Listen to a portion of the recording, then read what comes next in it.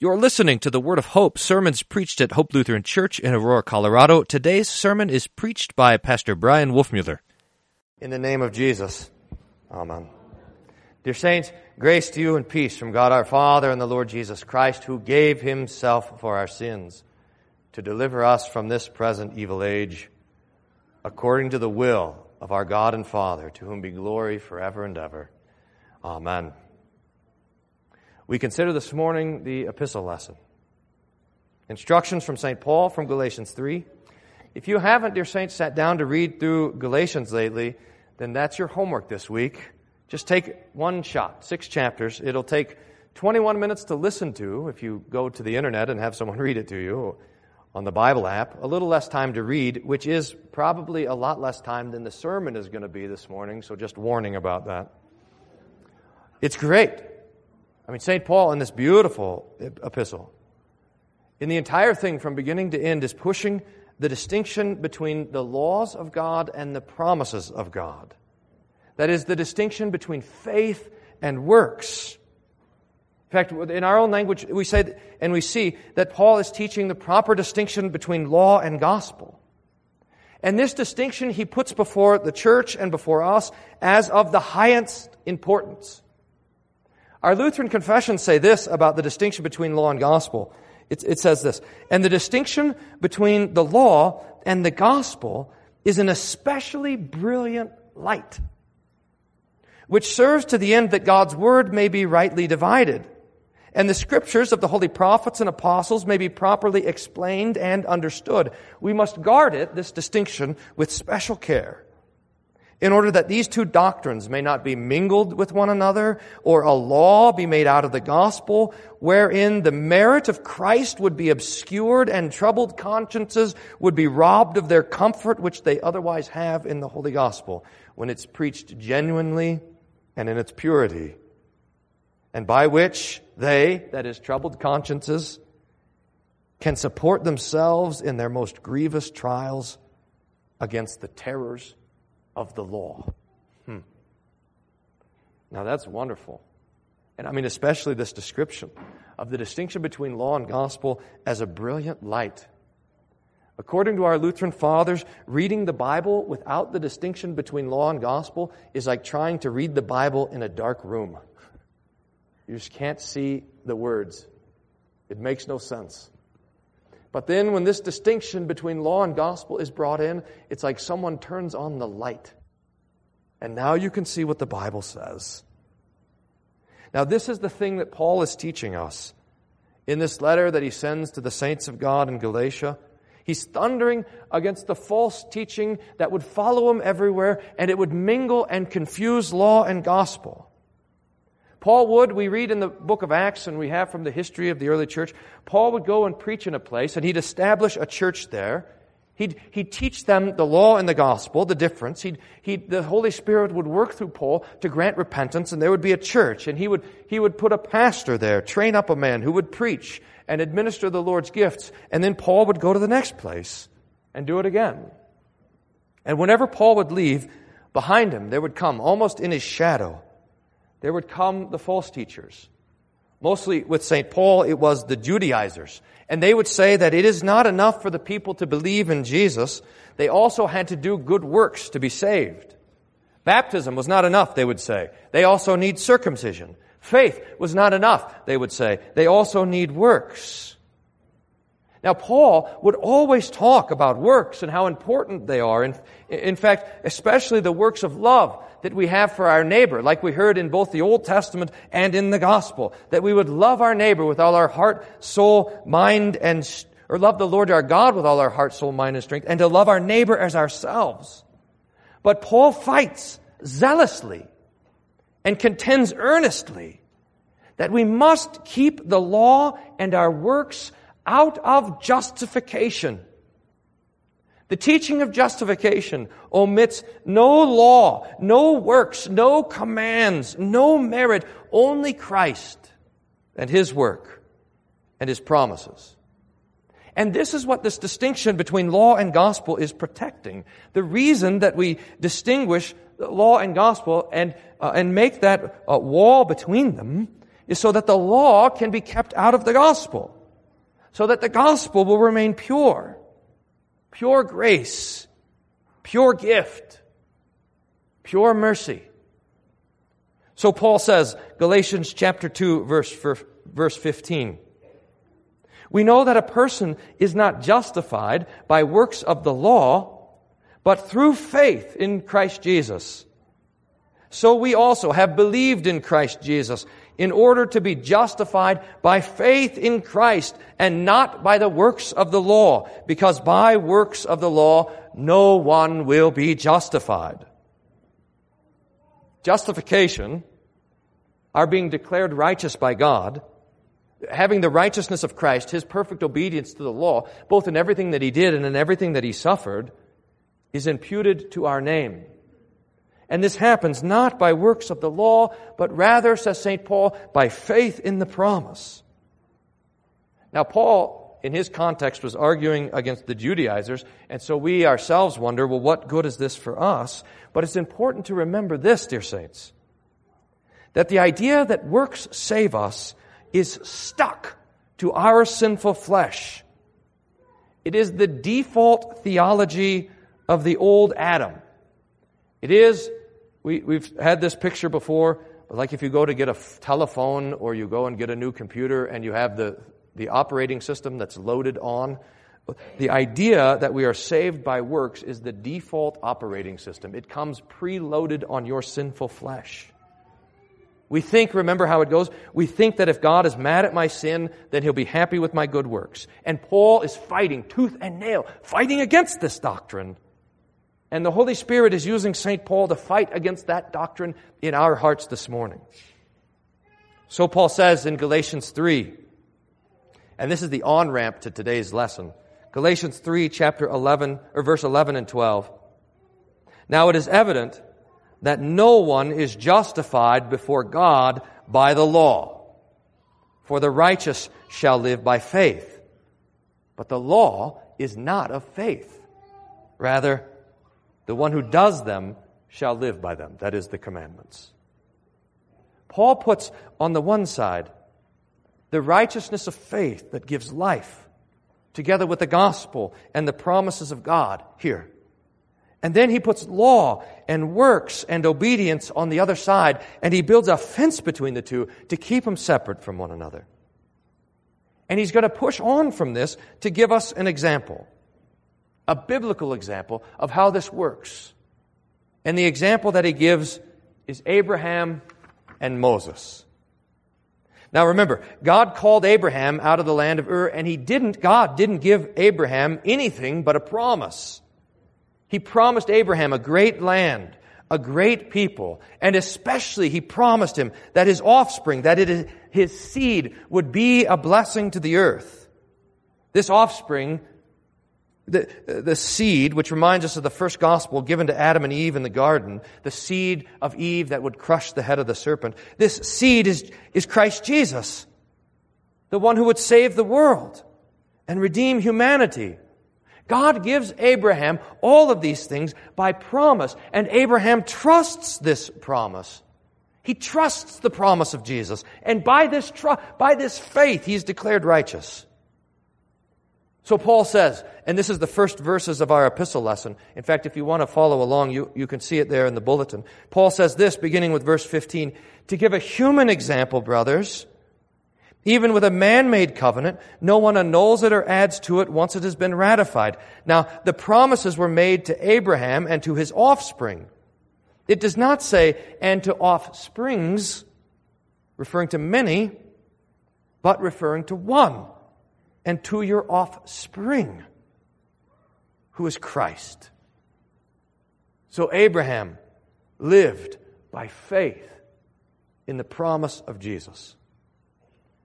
Now, this is just a helpful reminder. A lot of times I get the question, in fact, you guys have asked me this question. You've heard it before too. No doubt your friends have asked you. If we're saved by the death of Jesus on the cross, how were the people in the Old Testament saved who lived before the death and resurrection of Jesus? And the answer is, from the text here, that they are saved just like we are saved, through faith in the promise The people of the Old Testament had faith in the promise of Jesus who would come to die, and we are saved by faith in the promise that Christ has come to die.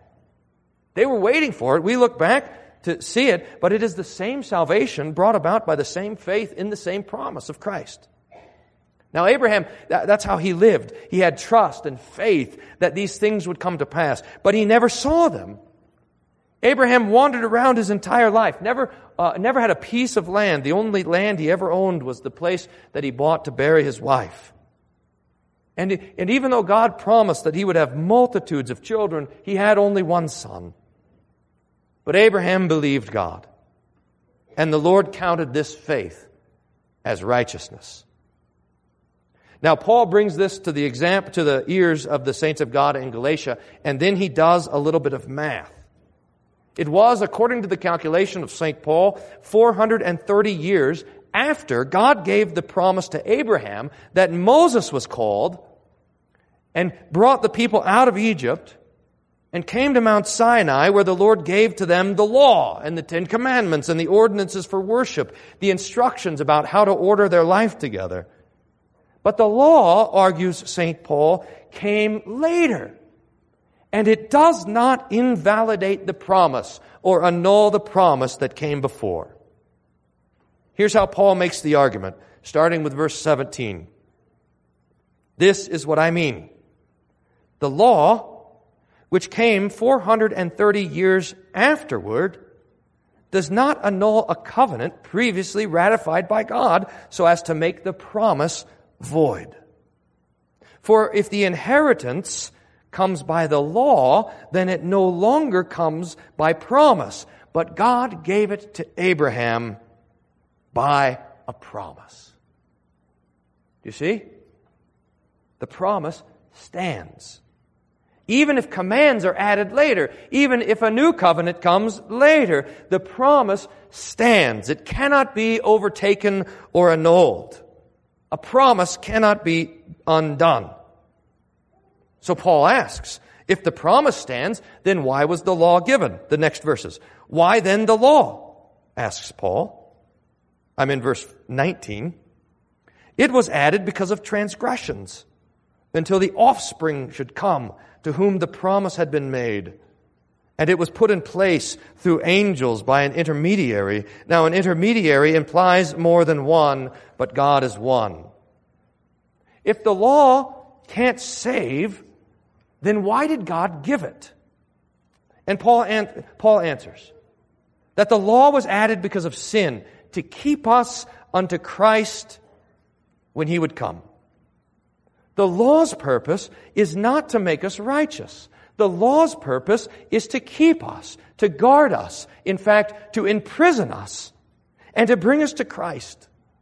The law, says St. Paul, was given for the sake of the promise, so that the law does not stand on its own. The law is only an instrument that God uses so that He might bring us to the righteousness which is in Christ. Now, I hope you're not lost in the woods, that you're still with me, because, and if you are lost in the woods, come back. Because Paul is about to get to the theological point where he's going to drive it all home. The purpose of the law, says Paul, is to lock us up so that Christ and the gospel can set us free. Verses 21 and 22. Is the law then contrary to the promise of God? Certainly not. For if a law had been given that could give life, then righteousness would indeed be by the law. But the Scripture imprisoned everything under sin, so that the promise by faith in Jesus Christ might be given to those who believe.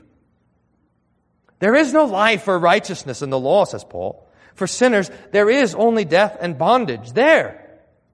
But apart from the law, the teaching and preaching of the law, we are nothing but dead, but we do not yet know it. We are slaves, but we don't know that we're slaves. So that the law exposes our death, exposes our sin, exposes our bondage, and lets us know that we need saving. The law is not to make us righteous and holy, but to show us that we are unrighteous and unholy. The Judaizers, remember, were using the law to prop up their own righteousness. And our Judaizing flesh does the same thing. But the law is meant to do the opposite. It's not meant to lift us up, but to cast us down. It's not meant to make us righteous, but to expose our unrighteousness. It's not meant to give us life, but to put us to death, to bring us to the end of ourselves, so that we know that apart from Christ we have no hope. So that the law imprisons us. But it puts us in prison so that Christ can break us out. The law buries us. It puts us in the grave, but it puts us there so that Jesus can call us forth to be resurrected by faith.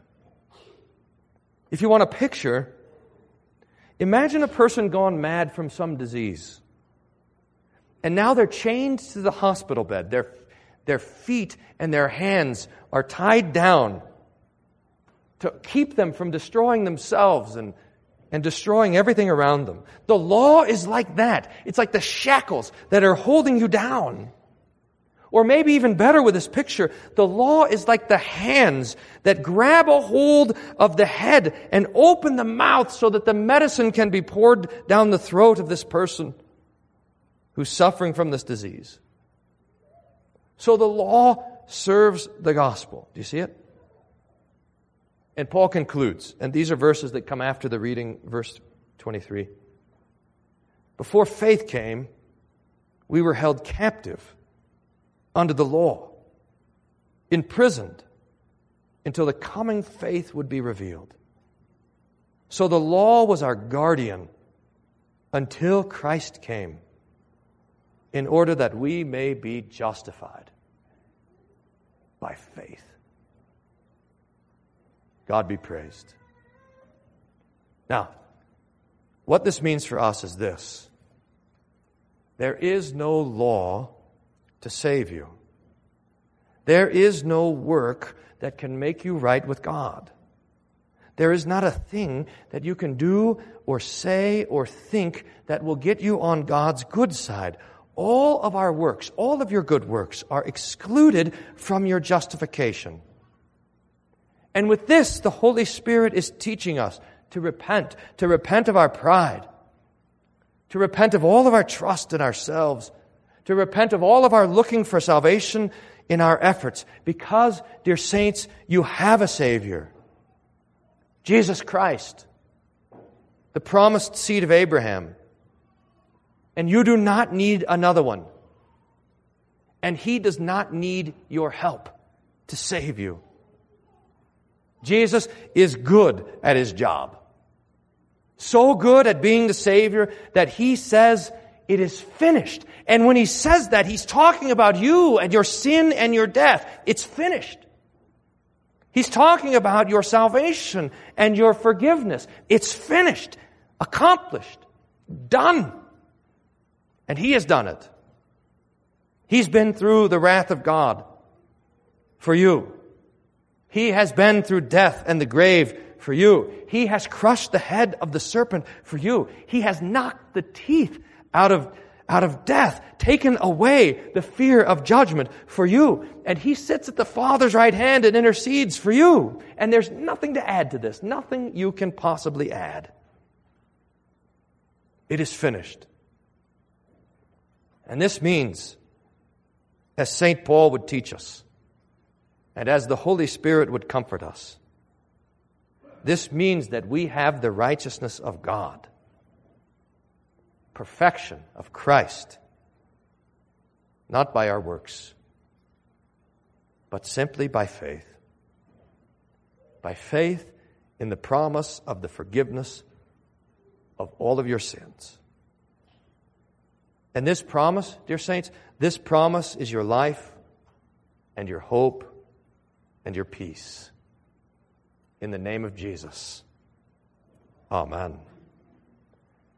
The grace of our Lord Jesus Christ be with your spirit. Amen. Thank you for listening to the Word of Hope. We hope your time with us was one of joy and peace in hearing the Lord's Word and kindness. If you have questions about anything you heard on today's broadcast, please don't hesitate to contact us at office@hope-aurora.org or call the office at 303-364-7416. For more information about our congregation, for locations, service time, and schedule, please visit our website at www.hope-aurora.org. Thank you for listening to the Word of Hope.